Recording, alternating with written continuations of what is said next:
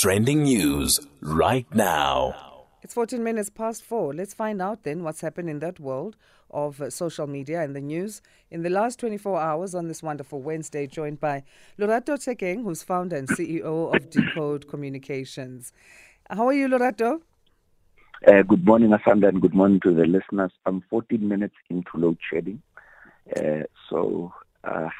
I slept with load shedding. I'm not even sure what time it came back. I was even worried that my phone might not charge, but I just left it on the charger there. So we're back to where we were before, just as we were enjoying a bit of a break with that. Indeed, we're back to where we were. And then there's water shedding on top of that. Oh, my God. Let's start there, maybe, Joe.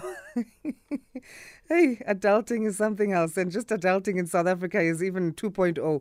Joburg Water setting aside 350 million rands to improve water supply capacity. And they're saying these projects are aimed at addressing the water supply issues.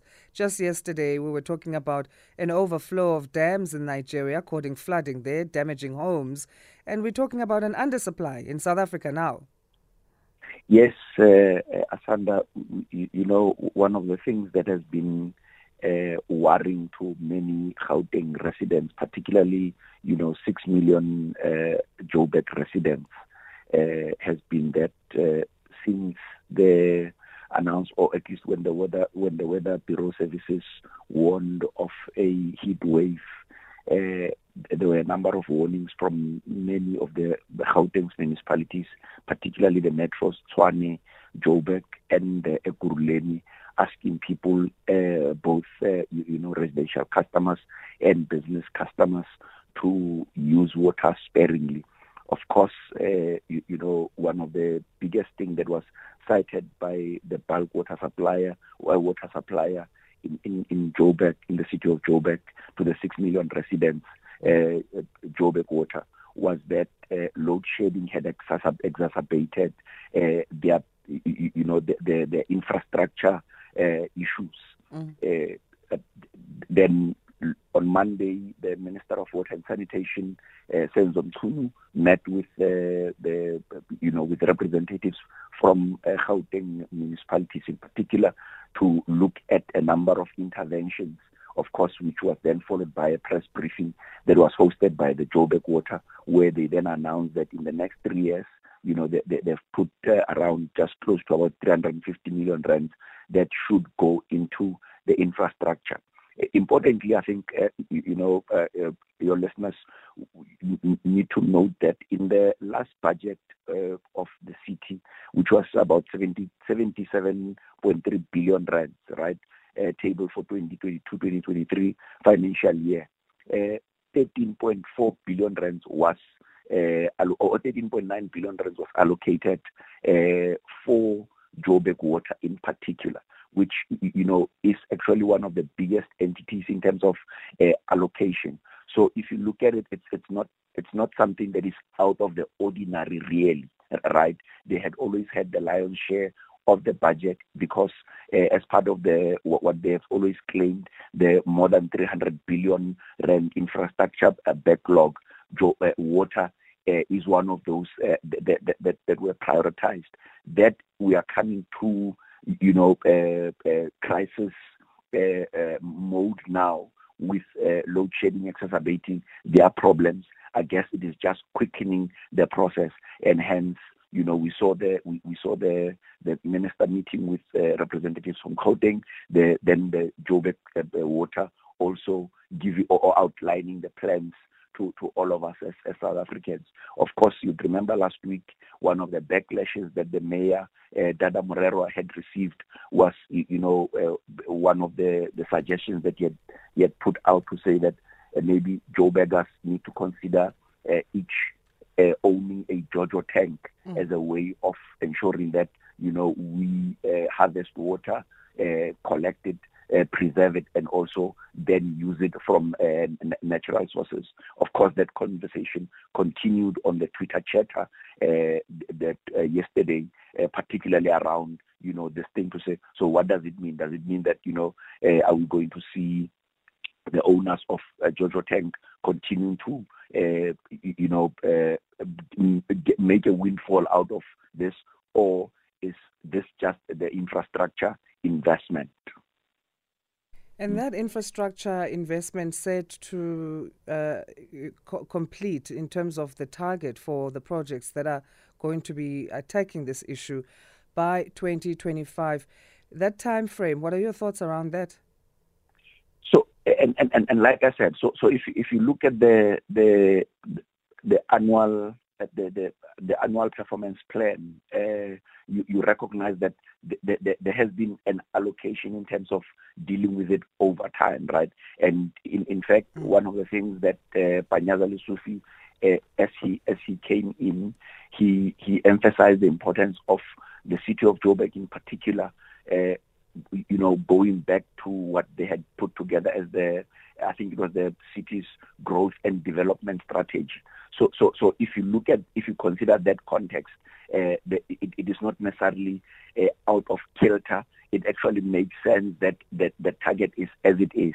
The biggest question perhaps could be, in a crisis, do you stick to the plan or do you expedite, considering knowing that if you just stick to the plan, the breakages happen more often, the issues, as they claim, that are exacerbated by load shedding, quicken the process and creates a lot more problems. Should we not be then doubling up so that we finish quicker? And maybe that's something to be, or at least be interrogated, to say, can things be expedited? And I suspect they could be, but it's always a matter of how do you deal with the allocation of these budgets and funds to ensure that suppliers are onboarded on time, and service providers are onboarded on time, and there's a proper project management plan that ensures that they deliver according to spec, time, and allocated budget. So then let's move to sports then. Other issues there with Manchester United being charged over Ronaldo's disallowed goal incident. This during the weekend's game, a match against Newcastle United at the weekend. Yes, Cristiano Ronaldo's move back to Manchester United has not been one of the, one of his most exciting times, particularly, that he's always compared with Lionel Messi as, one of the greatest footballers. And of course, when he scored a goal that, there are many videos on social media which has, contributed to the chatter, where, a lot of a number of football commentators and analysts claim that it actually is a goal if you consider that the referee had blown the whistle and there was nothing illegal about what he did. Of course, FIFA on Tuesday went on to announce that they are charging Manchester United, and they are not necessarily disputing whether that was not a goal or not. They are charging Manchester United for how the players demonstrated against the official, the referee, literally just swarming him in that protest. And of course, there are rules in terms of how ordinarily any demonstration by players ought to be conducted. Of course, with any sports, there's always emotions involved, but also when it's a high stakes game, like it is, where an Arsenal is running away with the league, at least as far as things stand now. Manchester City is doing relatively well, and a few other clubs are doing a lot better than Manchester United, and therefore, them wanting to have a goal stand was always going to be a big thing. But also the Cristiano Ronaldo factor was always going to, be one of the biggest things. So it's going to be interesting to see what the disciplinary committee of FIFA finds in this case. Now they've just given Manchester United an opportunity to respond to the charge, and DC will sit, and an outcome will then be put together. And again, in this case, the likelihood is that because the charge is specifically on the demonstrations, it will not overturn the goal. It is not even about whether that was contesting whether there was the goal was disallowed, it was a goal or not. It is really on the conduct of players and how they ought to have dealt with that in the heat of the moment situation. So until tomorrow, then, they are given to respond. Do you think there could be money that is involved here? I mean, if they are charged with breaching a rule, it's stipulated, it's Rule E20.1. What else can they say but to say sorry? No, absolutely. So one of the and we've even seen here with the local federation, South African SAFA, right? Ordinarily, whenever they are involved, there would be a hefty fine, particularly because the referees fall within the purview of the federations, and to protect the referees. So then there would be a fine. But if there's anything to go by in terms of how a lot of the the outcomes of the cases, as far as SAFA is concerned, is that there would ordinarily be three things that happen. One, there would be that hefty fine that comes out. But two, that fine would then be a suspended fine, right? Mm-hmm. Particularly if there is no demonstration of a recurring incident as far as the club is concerned, and there'll be a stipulated period. And thirdly, it would then be that there's a need for a public apology that would then need to be put out, whether it's in the next game, on television, or in some sort of way. So it will be interesting to see how the SAFA puts out the sanction and how they expect Man United to be able to, or at least to respond to that. All right, progress then on the side of hashtag Transnet. 80% of workers are back at work there. There has been quite a backlog in terms of ports because of the strike that lasted over a week. Yes, the United National Transport Union is a majority union at Transnet, which for the past 2 weeks that literally grounded the operations of the rail and ports networks in the country. They reached a wage deal which sees it's a 3-year wage deal which sees them between this financial year and 2024 6%, 5.5 and 6% increase respectively for the next 3 years. Of course, the SATAW, which is the second biggest, one raised the issue that while there's a claim that majority of the employees are back at work, they have raised the concern that the deal does not include the issue around protecting the jobs, right? Mm-hmm. Of course, we know that Transnet having gone through also issues of COVID, but also the issues around the state capture issues. There's then been how they find a way of consolidating the monies that they have, so that they don't always run to the shareholder, which is the state in this case, to ask for more money. But so SATAW was raising the issue around whether this does not pave the way for the employer, Transnet in this case, to then now that there's a settlement in place where they will see themselves deciding to retrench workers. Of course, the other issue that had been raised was primarily by the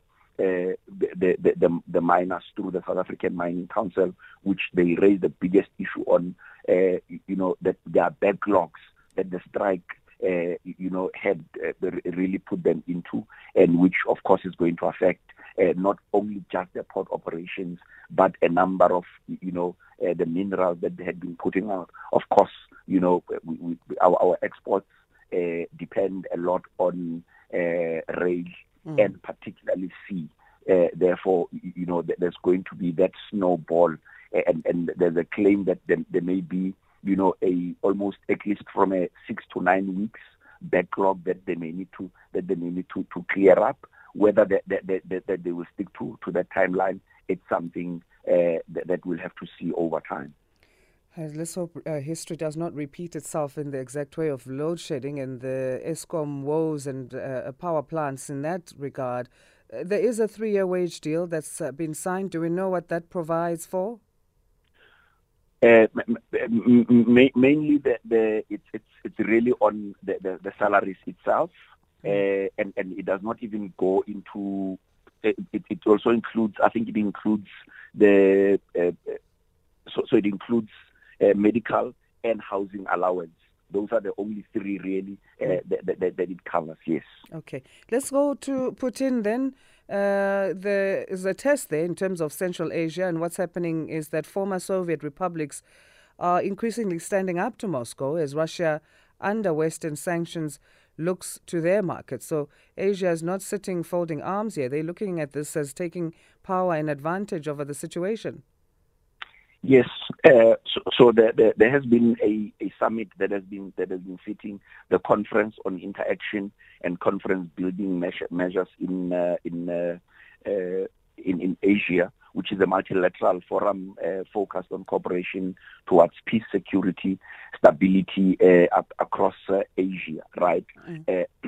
Of course, the biggest issue was always going to be, at the back of what we were speaking about last week, the OPEC decision to, regulate or at least decide on how they're going to hold off on pumping a lot more oil and its impact on. Okay, we got cut off there. Still in conversation with Lorato Tshenkeng on Trending News, founder and CEO of Decode Communications. Our time is 4:30 if you've just joined us here on SAFM Sound Awake. Your messages on WhatsApp, Morning Asanda and team, says Anonymous, have a blessed Wednesday. Thank you very much there. And Chorus Mabulwana in Polokwane, Limpopo, saying, Morning Asanda and the family. Up and listening to your great show as usual. I thought I should share a quote of my own. Says, the fact that no one is perfect is reason enough for everyone to act perfect towards one another. That's your quote. Nice. Okay. Chorus Mabulwana. Hey, we've got some gems that are being dropped this morning on this wonderful Wednesday. Thank you for contributing to that Wednesday being a wonderful one. Chorus, we appreciate you getting in touch. Also on our poll question, Sakol Mtata saying this AAAM movement will suffer the same fate as other parties that have come before it since 1994. Only after the older voting generation has died off will the country ever see real multi-party involvement in the running of government, when the youth will demand results instead of rewarding the current party for having delivered freedom from apartheid. Thanks for your views there, Sound Awakers. Back to our trending news then. I understand we've got Lorato back on the line. I don't know what happened there, but thanks for joining us again, Lorato. Let's continue on the issue of Putin and his authority being tested there in Central Asia. Yes, and I don't know. I'm not sure where I lost you. Asanda, it's also this load shedding thing. It messes up with our networks, eh? No, absolutely, absolutely. Yes. So I was still just explaining, or at least sharing context on, what the Conference on Interaction and Conference Building Measures in Asia is about. That is a multilateral forum that is focused on cooperation towards peace, security, and stability across Asia. And these 3 are quite important because stability, a lot of it has to do with, the political economy in the main. And of course, you can't then talk about peace and security without considering what the Ukraine-Russia war is doing, right? But of course, just last week we're talking about the OPEC countries' decisions to throttle or at least the production of oil, and the conversation that the Russia has been having with the Saudis in particular. But of course, the biggest thing now here is with the sanctions imposed by the Western countries on Russia. Of course, Russia then has to look to other markets in terms of, for a number of other supplies. Of course, some majority of the states who are in this sector their biggest challenge has been that Russia has almost undermined them in the main. And now that there's this opportunity for, resuscitating diplomatic and trade relations and this conversation to be had, they are almost now trying to exert, some sort of, call it the demand for as the president of, as one of the presidents was raising that, they demand a lot more respect from Russia because they believe that, post the Soviet Union days, they have not always been respected by Russia, where Russia and China in particular, they've always behaved as bigger brother and not necessarily as equals. And that has been, one of the biggest sentiments that has been coming out of this conference. All right, well, let's end off coming back home. Mzansi's biggest names going to be performing at Balito Big Week. Big days are here. It's party season. No. Absolutely, and I think it's good to see. In fact, it was interesting to see that one of the things that has been big throughout this spring, or ever since spring started, is that people have been talking about Inkulule weekend, the big weekend, and it is good to see that one of the alcohol producers has is putting money behind this big week in Balito from the 22nd of December until the 1st of January, where there's a massive lineup. Headlined by people like Black Coffee, who has residency in the U.S. We know that generally his schedule is almost packed a year in advance. So that he's able to come and play at home, and of course there are a number of other local acts that are highly recognized and even globally recognized, like the Ladysmith, Black Mambazo, Trezor, and a few others. So it really is a good one, almost setting the mood already. That a lot of people have actually been saying, can the weekend not end on Thursday?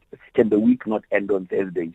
So we have 3-day weekends as we move closer to December. Yeah, at least everyone is catered for here. The youth Endala. Ladysmith, Black Mambazo also balancing with Abo Zakes Bantwini there and Sun L musician. Mango Groove also and Mafikizolo. No. Absolutely. They want to make sure that, as the people who jive Codesa are also taken part for. The people who jive Codesa. But also Palito is a popular holiday destination. I don't think they'll struggle to get us to converge.